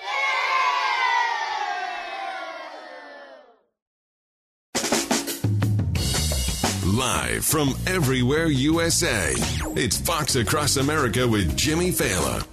There it is, and here we go. Big hour coming up on Fox Across America with your radio buddy Jimmy Fallon. We're going to be speaking to Representative Mark Green, who is the chairman on the House Homeland Security Committee. He is going to weigh in on the situation of gotaways at our southern border, update us on this effort to confirm a Speaker of the House, and tell us how to get the government to do its job again. I mean, right now, you pay the government a lot of tax dollars to make you feel safer. You gotta do better than that. When you hear there's 7 million people coming across the border, 1.7 million gotaways, thousands from known terror hotbeds, you don't look around Washington, D.C. and go, these guys are playing defense. Not even close. Not even a little defense. So we'll call them out because that's what we do on this show. The government's going to jump all over your head, Jimbo. They may. But 888-788-9910. If you would like to voice your sentiments as well, it is a show that, I tell you this every day, has no barrier for admission. If you're listening for the first time, I'm not the guy who gets on the air and is like, agree with me or else. I don't care. I'm just a talk show host, just giving you a take on the country. And to be honest with you, the most honest assessment, concise assessment I can give you is right now, the country is a disaster. Okay, no two ways about it. He's a lousy dad, but he's right. Now, the good news is we don't have, wherewithal problems. We have stupid problems. What I mean by that is we have the ability to secure our southern border, but we have stupid people in charge right now. We have the ability to get Iran to stop funding terrorism, but we have stupid people in charge right now giving them money and enriching them with our own domestic energy production. Okay, but all of the problems we have in this country are not the end result of our capability, but the extent of the intellect of the people who happen to be running things right now. Country is being destroyed by stupid people, by very stupid people. So dumb. Okay, and they're just unprincipled people. So let me give you this, okay? Yesterday, the House Homeland Security Committee, they released the third part. I've been giving you the breakdown of this oversight investigation into Secretary Mayorkas, talking about border numbers, talking about what's going on, okay, where the fentanyl's coming from, where the fentanyl's ending up, okay, and we've got, the amount of rescues that have gone on at the border. They're crazy, alien arrests, okay. Mayorkas has stopped releasing the number of migrants found dead on U.S. soil, okay, but in 2021, which is the last year they did it, okay, the number was 568 dead migrants at the southern border. That is double of the year before. Double. Okay, according to the Wall Street Journal, the number in 2022 was 890. Just dead at the border. Dead people at the border. They die crossing the rivers. They get killed by cartels and human traffickers, get assaulted. Okay, this is happening. And we're not talking about it because they're concerned with the political consequences of doing so. But when you put the politics ahead of the people, the whole country suffers as a result. So it's hard to watch this because this isn't a Republican issue. This is not a Democratic issue. This is an every single American is kind of getting screwed by the government issue. When you put people in charge, okay, that are allowing people into our country from regions that want to harm us. Okay, the term they use is special interest aliens, okay, that come from countries in the Middle East, okay, that are pledging and vowing harm to America. Okay, in 2021, okay, between 2021 and 2023, we've got 6,386 nationals from Afghanistan, 3,153 from Egypt, 659 from Iran, 538 from Syria, that we know of. Now understand, why is that significant? It's significant because we are not landlocked to any of those countries. Okay, traditionally, yes, we have a ton of migration from South America. We always have. It's just gone up exponentially higher under Biden. People from South America coming into the country. But buenos dias. Buenos dias. Okay, but what we're dealing with now, okay, more numbers, 13,000 from Uzbekistan, 30,000 from Turkey, 1,600 from Pakistan. Okay, these are people coming from countries that require them to travel the length of the world to get here. And they're doing so because they know they're getting in. You understand, it's the front door of our house. The world has been put on notice that they're all welcome to come in. The Democrats support open borders. That's a thing. Okay, if they didn't support open borders, are you ready for it? They'd shut the border. That's true. That is true. But they're not shutting the border. Okay? They're not deporting people who come here illegally. 99% of the people who have come into this country have been allowed to stay so far since Biden took office. Now, are 99% of these people qualified to stay on our asylum laws? No, they're just doing so because we are framing this as empathetic. It's empathetic to let anybody who wants to come into your country come into your country. Never mind that they're cutting the line and screwing over the 9 million people who've done this legally that are waiting to get their citizenship processed. Screw all those people. Just open the doors. Let them in. That's what's going on. But you understand when your emotions are your facts, when you frame this as empathetic. No, it's empathetic to have a policy where we set an all-time record level of fentanyl poisoning deaths. It's empathetic to have a number of deaths at the border that's so high we won't even report it publicly anymore. No, it's empathetic, you see. But that's how they frame it. And people buy into it, and the end result is, all of our safety is compromised. So it's a wild time in our politics right now because what always happens traditionally in politics is they pretend to care. They get out there and they say the things like, we're just looking out for the American people and we're going to do what's best for the American. That's not going on now. Now they're like, well, we've got an invasion in Ukraine. We've got to protect their border at all costs. All hands on deck. And then we're like, okay, can we have any money for our border? The answer would be no. No money. No, we're not doing that. We gotta worry about Ukraine. Okay, that's what's going on right now. And it's crazy. Okay, and understand, we of course support them sending money over and giving Israel any resource we can because they're being faced down by a terror group. But even so, the terror group is also making all of its money off of our foreign policy and our domestic energy production. So there's never been a dumber time to be alive right now. But when it comes to the government, you pay for basic functions that you're not getting out of your government right now. So the conversation we need to be having, as seeing as these people work for us, is how are we going to change that immediately? Not vote for me in 2 years and we'll do something. No. The problem is going on now. Okay, what can they do now? That becomes the question. And that's what we're going to wind up talking about. Drew is in Tennessee. That's where Representative Green is actually from. Yo, Drew. Hey, what's going on there, buddy? You name it, man. It's a mess out here. So you got to try to restore order, Drew, because I'm a little nuts today. Well, we talked last year. Yep. I drove from Alaska to see Iron Maiden in Long Island. I don't know if you remember. Yes, I thought it was psychotic, but how was the show?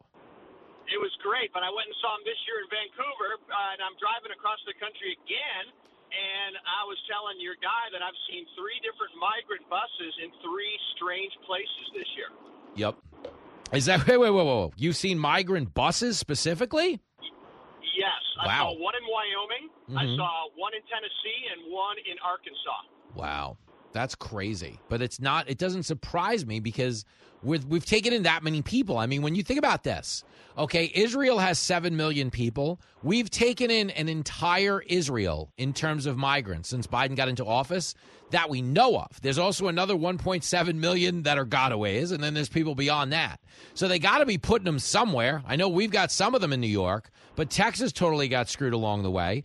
But, my question for you is, Drew, when you see migrants on all of these buses, do you get the feeling that you as an American are as important to this government as the migrants are? 100% no. I couldn't even use the restroom in one of the rest areas because there was 25 males in there bathing and using the restroom in Arkansas. That's insane. But that is also reality. Like in Chicago, they're vacating a youth sports center because they need it for migrant storage. That's what they're doing here in New York. And it's like... No, and they're in the police stations too in Chicago as well. Yeah, that's nuts. I mean, politicians traditionally pretended they cared. They're kind of getting away with not caring right now. And it's kind of wild to see it happen, Let me throw this one at you, though, because if you're going to go watch some Iron Maiden, that's a thing. What is this now? The Future Past Tour? Is that what we're talking about? Yes. I saw that they're done now. It was in Vancouver last week. And okay. I drove from Vancouver to Houston to see Shinedown the other night. Wow. So you're rocking out pretty hard, man. All right, you know what's next is Godsmack in Falls River, New York. Well, look at you. Well, listen, if you're going to do all this driving, you could pick up some side cash and drive these migrants around. No, there you go. I would charge probably about $10,000 per. But they'd probably give it to you. That's the thing, Drew. This should be your side hustle. You go see the bands, and the government subsidizes it. You just relocate the migrants to wherever your bands are playing. I don't know how you didn't think of this. I know you as a smart guy, Drew. You should have been cashing these checks a long time ago. Good luck. You, Jimmy. Give my best to the band, brother. We'll do it again soon. The great Drew, driving all over the country, sees migrants everywhere he goes, and I know it's true because they're everywhere. Okay, we don't have the resources to put them in one concentrated area. But what's funny about it is everybody who said they were a sanctuary city and no human being is illegal, now that they're getting human beings in their town, they're like, whoa, we don't have room. Get them out of here. What are you doing? It's a Texas problem. Federal government needs to step in because it's all posturing. That's the point. The reason the border's open right now, the reason we have actual terrorists crossing our border, make no mistake about it, there are cells in this country. No mistake about it. Okay, the numbers are staggering. Okay, just understand this. Under Donald Trump, okay, do you know how many Americans we apprehended at the southern border that we knew of that were on the terror watch list? The highest number on record was 6 in 1 year, okay? There was a 0 in there, there was a 3 in there, there was a 6 in there, and there was a 2 in there. Okay, those were the numbers under Trump. Biden has gotten you to 151 members of the terror watch list in this year alone. Okay, we've been above 100 the year prior. These are people that are on the terror watch list that we catch that we know of. Okay, that we don't know of, my goodness gracious. But you know it's a higher number under Biden than Trump. Why? Because the number of people attempting to cross is 20 times higher under Biden than it is under Trump. Okay, they weren't trying to do this. Now, I'm not saying, hey, you got to vote for Trump. This is what Jimmy does for a living. This isn't one of those shows. But I am telling you that these elections do have consequences. And the consequence of Joe Biden becoming the president is that everything around you is turning to that's what's going on. Scott is in Kalamazoo, Michigan. Yo, Scott. Hey, Jimmy. My man. Yep. The way I kind of see this is it's kind of like we got a drunk buddy watching the door. You ever have a keg party where you have to go and either get more beer or you're going to go pick up a girl that you wanted to come and you tell and make sure, you're getting $2 to everybody that comes in and keep it under control. Well, he doesn't really care. He's seeing girls come in and then people are coming in and then you come back and you're like, what is going on? Who are all these people? And he's like, I have no idea. They just kept coming. And that's what's going on right now. We have a drunk buddy watching the door and he just doesn't care. Nah, he doesn't care. And, the party who, actually is running him, they don't care because they do. They want open borders. But the consequence to open borders, and it sucks to say it, but in the long run, and we've seen these little mini uprisings in Europe, most of the people taking advantage of our border policy are great people that just want to make a better life for their families. And, hey, I'd sneak into America, too, if I could, and I could get away with it and I was in their position. I don't like that they're breaking the law. But the people who are actively trying to harm us are absolutely taking advantage of this, and they're doing so with an eye on harming us. We'd be kidding ourselves if we didn't think on a percentage basis that there were a few thousand people that have crossed our border with bad ideas. That's definitely going on. And it would have been a great party if the 3 jackasses didn't come in with all the good people that came to the party. Well, listen, between you and me, I wouldn't trust Biden to work the door at my keg party either. So we're in a no-win situation here because I can't even offer him the side gig. You see what I'm saying? Scott, great analysis as always. We'll do it again soon, brother. Be well. Love you, buddy. My man. There he goes, the great Scott. There we go, back after this. You're riding around with America's Cabbie. Taxi! Taxi! You're hanging out with Jimmy Fallon on Fox Across America.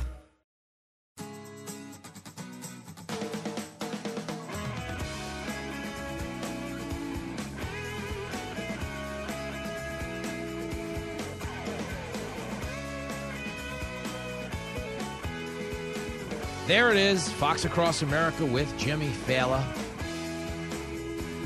News out of the White House. They have no decision yet on hostage recovery. Are we going in? Are we negotiating? What are we going to do? It's a messy time right now in our politics. The Republicans are on the House floor trying to come up with a speaker. We don't even know that they'll have another vote today on that, if only because they're going to need some time for Representative Scalise to try to go scare up the votes. They don't have them at the moment. Thomas Massie telling him he was a no vote and did not want to go forward with him as a speaker. So who knows where this goes. What we do know right now, and this is something we started the show on, is there's been really this disgusting level of anti-Semitism in regards to the attacks in Israel, led by, Rashida Tlaib, who's flying a Palestinian flag on our office. Rashida Tlaib, you need to know this, is someone who cried. She fake cried when Republicans were, quote, putting kids in cages under Donald Trump. Now, I want to be clear about this. Kids in cages, as they were called, okay? The New York Times famously posted a photo saying, oh, look at the kids in the cages. You believe this? And then they were called out by the Associated Press. Why? Because the photo of the kids in the cages was taken in 2014 under Barack Obama. You see, what happens is there's a really disgusting double standard in our politics. It's really manipulative, okay? Donald Trump, like Barack Obama before him, like George W. Bush before him, had enacted a policy of family separation to ascertain that kids were traveling with people they were supposed to be with. Reason being is a lot of asylum seekers know they have a higher chance of getting their case accepted in our country if, in fact, they're accompanied by a minor. So what people were doing that were human traffickers and drug smugglers is they were bringing children as a means of getting across the border, and a lot of bad things were happening to these kids. They were getting trafficked into the sex trade and God knows what else. As it stands under Biden, we have 85,000 children that are unaccounted for in this country. Okay, the numbers comparative from Biden to Trump, we didn't have 1/8. It's actually, it's 1/16. I'm looking at the numbers. I'm sorry, I went to community college. 1/16 the illegal border crossings under Trump and the family separations under Trump, okay, that we did under Biden. Yet all of the AOCs and the Rashida Tlaibs of the world that cried over family separation haven't said a word about the 85,000 unaccounted for children in our country right now. No, Rashida Tlaib is too busy cheering on Hamas for actually killing children over in Israel. And she was pressed yesterday by our girl Hillary Vaughn to condemn the brutality. Here is her response, or lack thereof. Clip 25. Terrorists have cut off babies' heads and burned children alive. Do you support Israel's rights to defend themselves against this brutality? We're just going to go through here. You can't comment about Hamas terrorists chopping off babies' heads. Do you condone what Hamas has done, chopping off babies' heads, burning children alive, raping women in the street?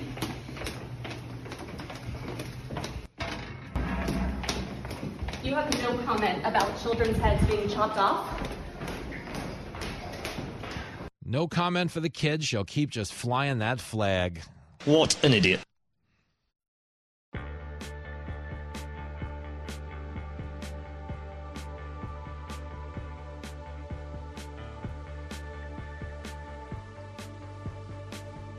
There it is, Fox Across America. Your radio buddy, Jimmy Fallon. Trying to hold this country together. It is Wednesday. We are perilously close to the taping of my 1-hour stand-up special at the Paramount, Huntington, Long Island, this Friday, October the 13th. It is getting nuts. I got to tell you, it's been a wild week to prep a stand-up special because obviously, like, the world is, like, literally on fire. But in these moments, it's really weird, but you feel like a special sense of purpose as a comic because some people actually need to laugh. So you got to get your act together. Like if things were going good this week, I'd be mailing it in. Probably be hanging out at a bar right now, you know. Fat, drunk, and stupid is no way to go through life, son. Well, that's exactly how I'll be going through life when this is over. If you listen to the show day in and day out, I tell you guys everything about me. I tell you everything I'm up to, my family, my kids, the football scores, all of that stuff. And I have made it a point to tell you that this special, which doesn't come out on your TV until a month after I shoot it, you know, does require about 7 cameras, 17, you know, there's 10 handhelds, there's a lot going on. It's a big production. So you want to be in shape for it. So we've been playing real defense, like living with a lot of discipline, you know. But come Friday, when this thing's in the books, freedom! Forget about it. Get out of the way because it is going to be a wild time, at least for about 48 to 72 hours till I got to get back on the TV and hold my life together. Okay, but right now we're in the home stretch of some pretty good discipline. And it's weird because when you yourself in your life are playing good ball and you see how good fundamentals improve the quality of everything around you, you realize just how much of a detriment it is right now in the country that we have people down at our southern border that don't play defense. You know the old adage, defense wins championships? Nobody told that to the Biden administration. I mean, technically speaking, I don't think anybody told it to my local New York Giants either. They're not playing a hell of a whole lot of defense either. But the Giants aren't in charge of the border. They're in charge of losing in the NFC East. But joining us now, someone who could very well turn this national football team around, superstar Tennessee representative, the chair of the House Homeland Security Committee, Mark Green, is back on the show. Hello, Mark. Hey, sir. Thanks for having me. It's a big deal. Listen, just cut right to the chase. I mean, you're in the Homeland Security Committee. We talk a lot in football metaphors on this show because I have a very limited intellect. But the adage of defense wins championships, are we playing enough defense at the border, given what we know in Israel right now? No, the best way to say it is they've taken all of their players off the team in terms of there's nobody on the field. The border is wide open, and the policies that this administration has had has, 1.7 million gotaways. How do you guarantee that? How possibly can you guarantee there's not some terrorist cell in that? Yep. So it's ridiculous. Yeah, but it's fascinating to me that we've gotten to the place that we happen to be in, but somehow, like the Biden administration. Traditionally, people would demonstrate some interest in solving a problem. They don't really seem to care. Like what we characterize as a failure at the border, on some level, do they see it as a success because they want the open border? Here's the thing. I think they want to fundamentally change the country. They believe that these individuals, or the majority of those individuals, will come in and they will they will vote Democrat. Yeah. I mean, this is about empowerment of their party forever. Mm-hmm. And that's what you're watching. And it does very much. Yeah. It feels it's hard to not think so, if only because they're extending such an olive branch to people doing this illegally at the expense of people who are already in line doing it legally. And, beyond that, just the American citizen. I mean, when you look around this country right now, where like youth centers are being shut in major cities so they can accommodate migrants, it's actually like the children of America being told you got to sit this one out. I mean, isn't it a little brazen? Oh, it is brazen. I mean, they're ignoring court orders telling them to enforce the Immigration and Naturalization Act. Yeah. They are ignoring the United States Congress asking for information. For example, they stopped reporting the number of dead migrants on the border because it broke a record and was only going up, and this was 5 or 6 months ago, right? Yeah. So these guys think they're kings and can do whatever they want. It's nuts. We're talking to Representative Mark Green, the chair of the House Homeland Security Committee. When you talk about securing the homeland, does the idea of giving $6 billion to Iran make you feel more secure? Well, it's absolutely insane. And, it's funny. I keep using that word so often. Yeah, I know.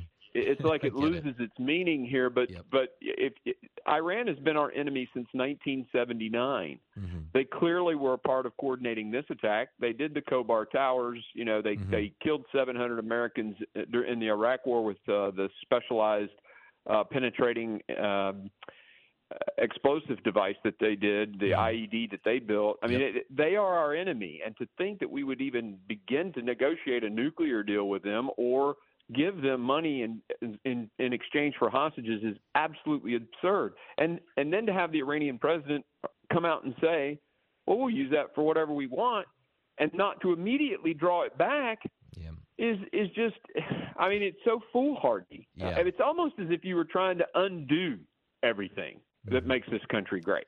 Yeah, a strong foreign policy, a strong economy, a secure border.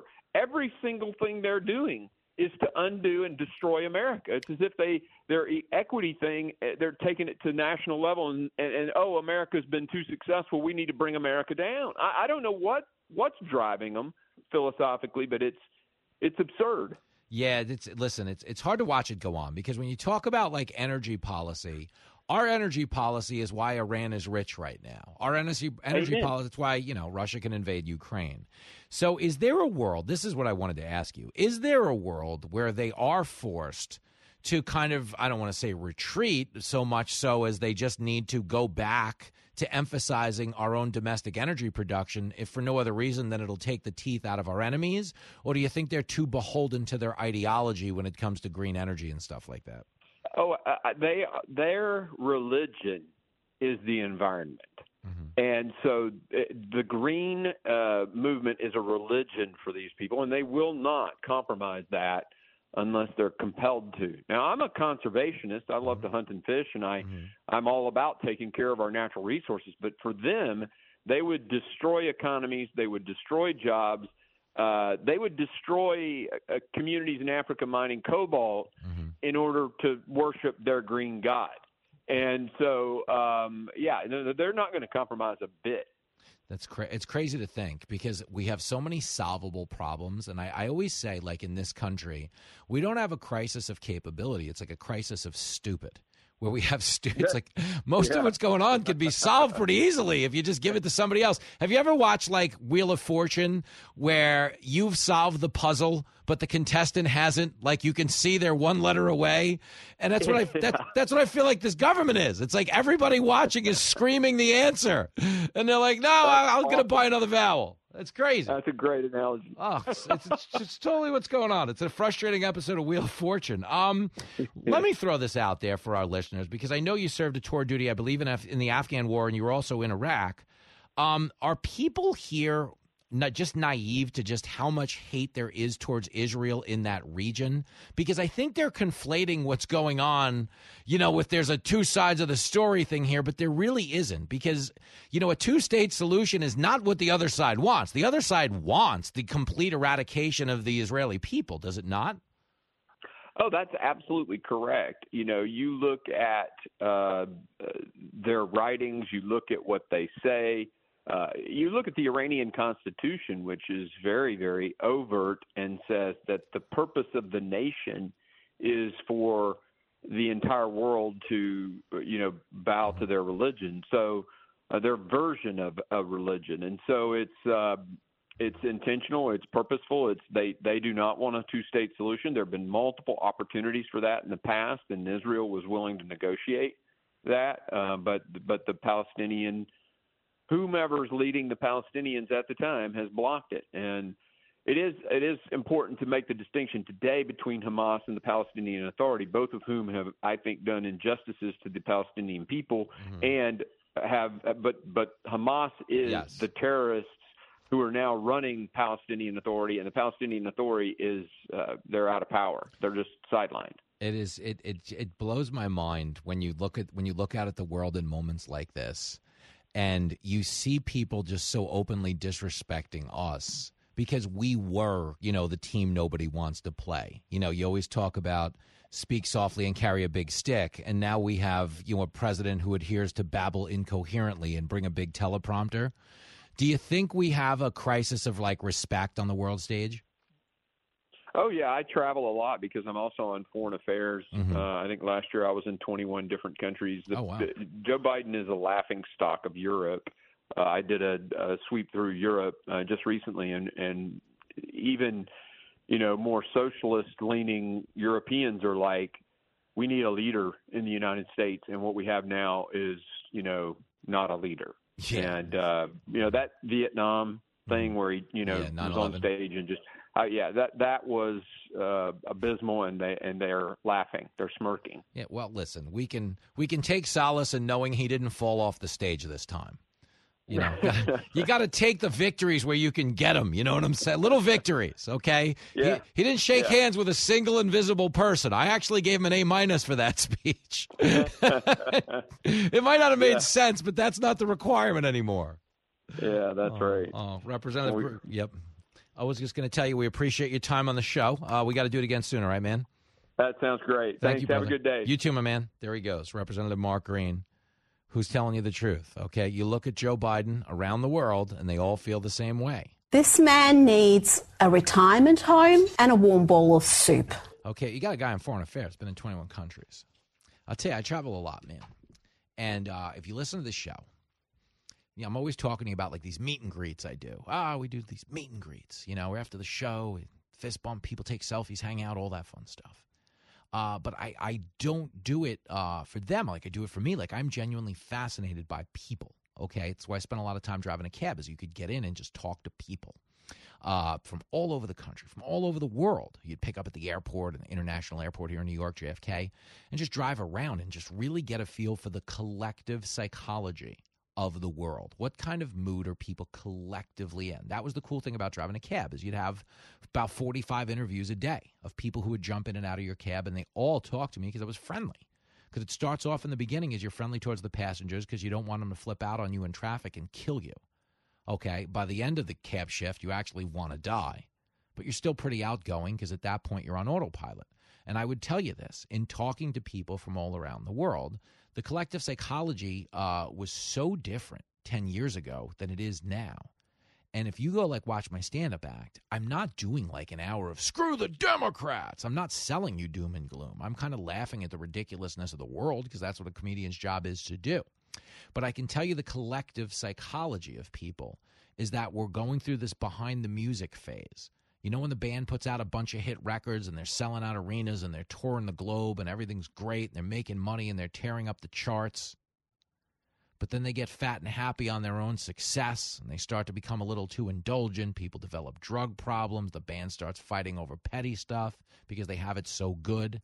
They're living a life so devoid of adversity they have to create some. And then you couple that with actual bad luck, and the next thing you know, that hit band that was touring the globe is now just a nothing. Okay? And in a lot of ways, it feels like we're doing that as a country. Like, we got so good in the last, 6 or 7 years. We had it so good in this country. We were able to devote 2.5 years of our lives to pretending that Donald Trump was a Russian asset controlled by Vladimir Putin. It was made up by these sick people. But we were in this embarrassment of riches phase where we had the lowest black unemployment rate in the history of the country. We had tax cuts that made low-income Americans the single largest group for wealth acceleration in the country at the time. Okay, illegal border crossings cut by 80%. Things were booming under Trump. Whether you want to give him credit or not, I don't care. What I'm trying to tell you is our problems were made-up problems. It was, he's a Russian. He's a white supremacist. I'm telling you, he never condemned the neo-Nazis and the white nationalists at Charlottesville. And you had people, and I'm not talking about the neo-Nazis and the white nationalists, because they should be condemned totally. Do you understand? It was made up. We had made up problems. Okay? We were arguing about a stolen election. I think it's also critical to understand that, as I've been telling candidates who have come to see me, you can run the best campaign, you can even become the nominee, and you can have the election stolen from you. Okay, that's what they were running with. Now they want you to believe anybody who actually challenges the legitimacy of an election should die in prison. But their own official position was, oh, yeah, it was stolen. Okay, and they were able to get away with that because we didn't have real problems in the country. Okay, we were a top band, touring arenas, making money, putting out hit records, tearing up the charts. And then we started to manufacture adversity. Well, he's a Russian. Well, he praised the white nationalists. He stole the election. And then the combination of that, coupled with real problems, have put us into this behind the music phase where I tour the country, and I'm enlightened when I meet people because people are overwhelmingly positive who frequent this show, who flock to what we do because we're kind of a feel-good show. Even if the world sucks, you feel good because we're not here to drag you down. But the collective psychology in the world right now is like we're really just all looking around and we're like, oh, and can we turn it around? Yeah, like we're absolutely beyond capable. But I've never encountered a moment like this where we were really looking out at our own government and thought there wasn't a single qualified person making decisions on the rest of us, which is just a very creative way of reminding everybody that elections have consequences. So this November 24th, whoever you're voting for, Republican, Democrat, Libertarian, just make sure you're doing so with your head completely removed from your... The show not afraid to call out both sides of the aisle. He's the other side's worst nightmare. This is Fox Across America with Jimmy Fallon.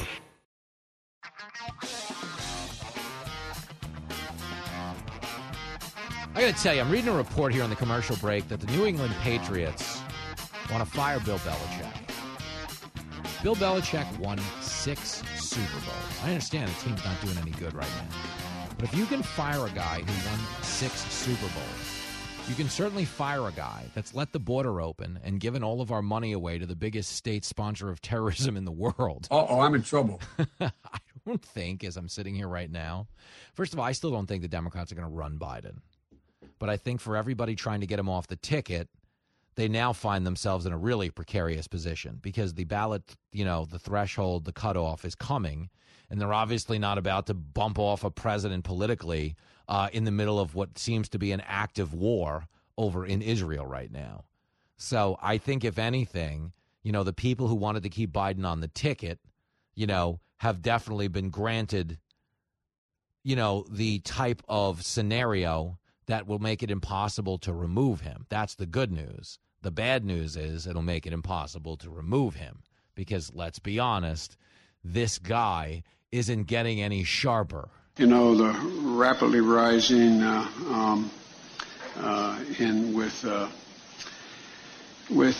don't know. It is a mess, okay? But the reality is, as bad as things look in the news today, you still woke up and you'll go to bed in the greatest country of the world. So have a big night. We'll do it again in the morning.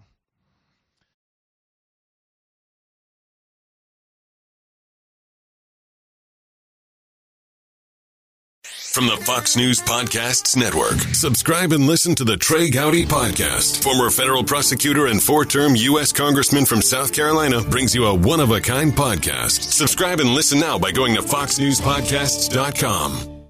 Listen to the show ad-free on Fox News Podcast Plus, on Apple Podcast, Amazon Music with your Prime membership, or subscribe wherever you get your podcasts.